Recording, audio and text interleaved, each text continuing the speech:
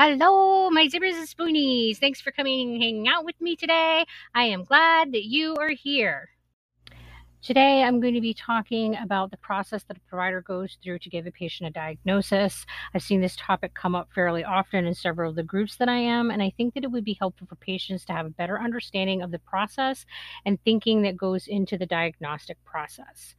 The first thing to know is that there are rules for making a diagnosis. The standards of practice dictates a certain set of signs and symptoms need to be present in order to diagnose a patient with something.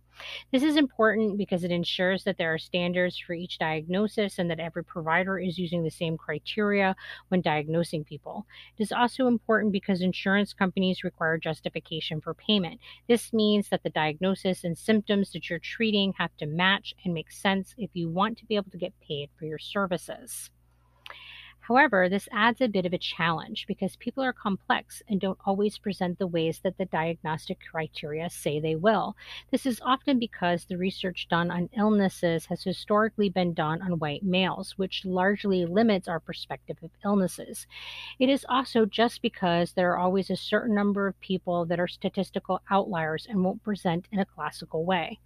Because of this, there is a method to go through to diagnose a patient with something that is not presenting in the classic way, but it is more difficult and it can lead to payment issues.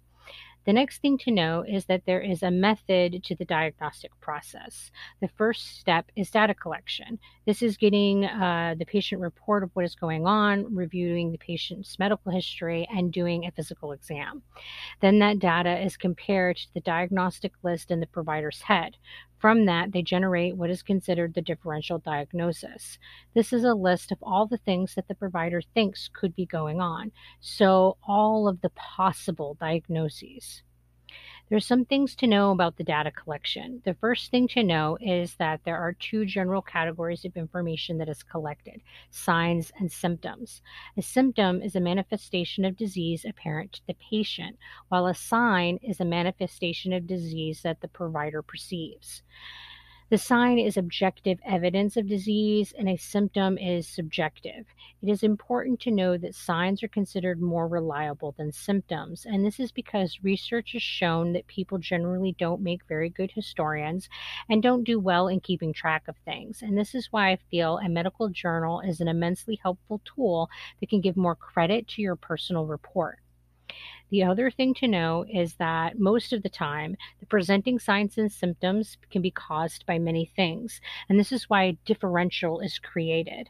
Most providers also list those possible diagnoses in order of how likely they feel that each of those diagnoses is.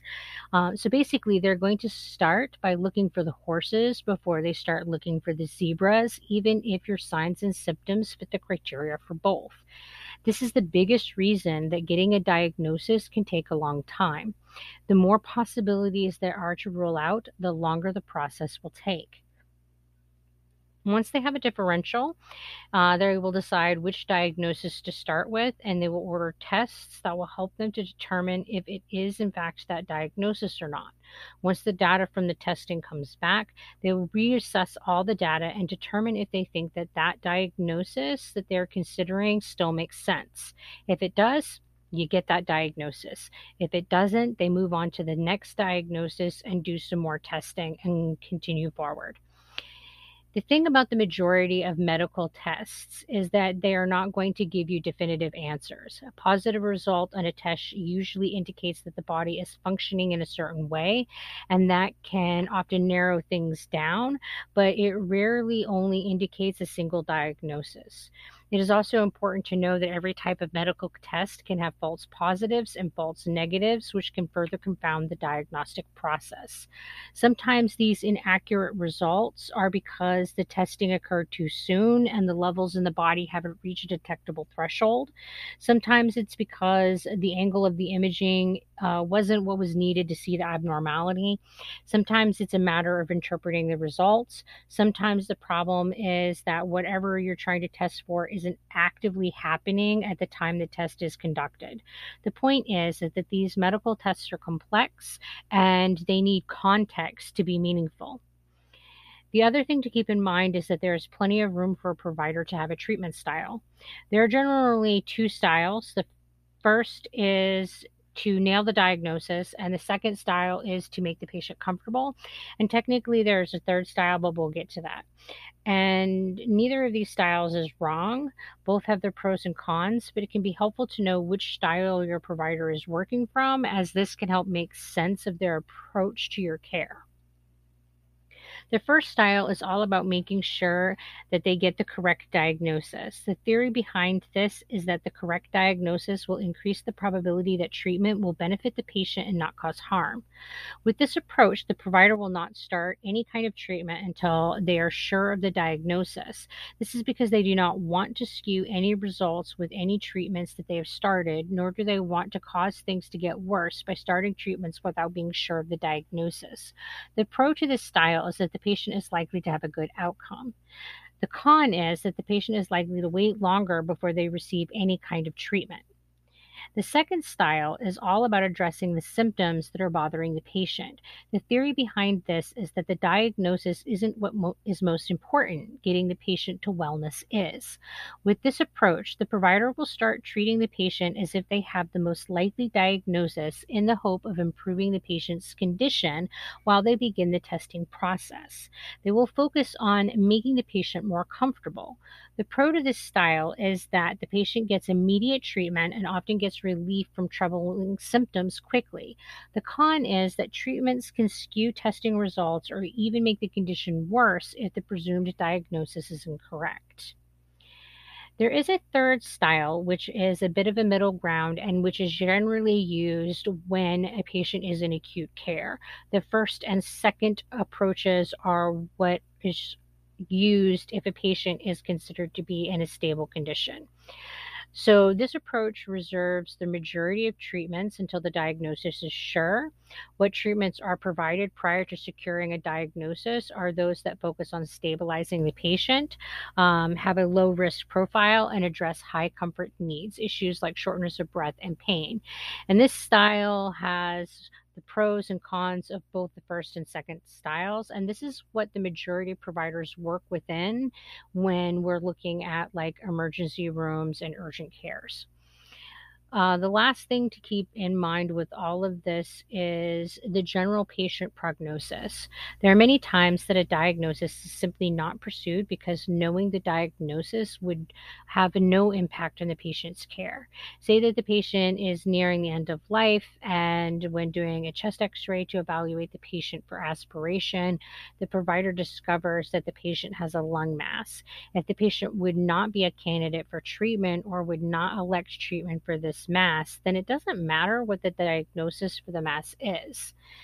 This is a dramatic example, but it makes the idea clear. Just know that most cases around prognosis are more nuanced than that. Thus, a provider may begin by having a discussion of whether or not there is benefit to having a diagnostic workup at all. In the end, I feel that it is important to know what you value as a patient. How important is it to you to know the diagnosis? Should you know the diagnosis before you begin treatments? Don't be afraid to discuss these issues with your provider, and keep in mind that what makes sense to you in one medical situation may not in another. Thus, as always, the most important factor for ensuring that you are getting the best possible care is to maintain open lines of communication with your provider. Be sure that you are asking them all your questions, and don't be afraid to tell them when you are not comfortable with your treatment plan that they are proposing. And in the world of the internet and getting information from Google or other chronic illness warriors, we often go into our appointments with expectations and even self diagnosis. And there's some things to keep in mind about this too. First is that the internet is a powerful and a great resource. Don't be afraid to look things up and do some research on your own. Just be sure that you're getting your information from sources that are credible. If your provider doesn't agree with your self diagnosis, be sure to ask them why they don't think that diagnosis is correct. They should be able to explain to you why that data led them to the diagnosis. And you have a right to understand how they came to that conclusion. Don't be too quick to shoot them down just because they came to a different conclusion than you did. You are the expert of your body. and they are the expert in medicine. And both have an important and valuable perspective. Give their perspective a chance. Well, that's about it for my rambling today. Thanks for coming and spending some time with me. If you like what you've been listening to, consider listening some of the other episodes of the podcast and consider giving some support. It really does help. And until we talk again, you guys take care of yourselves. Bye.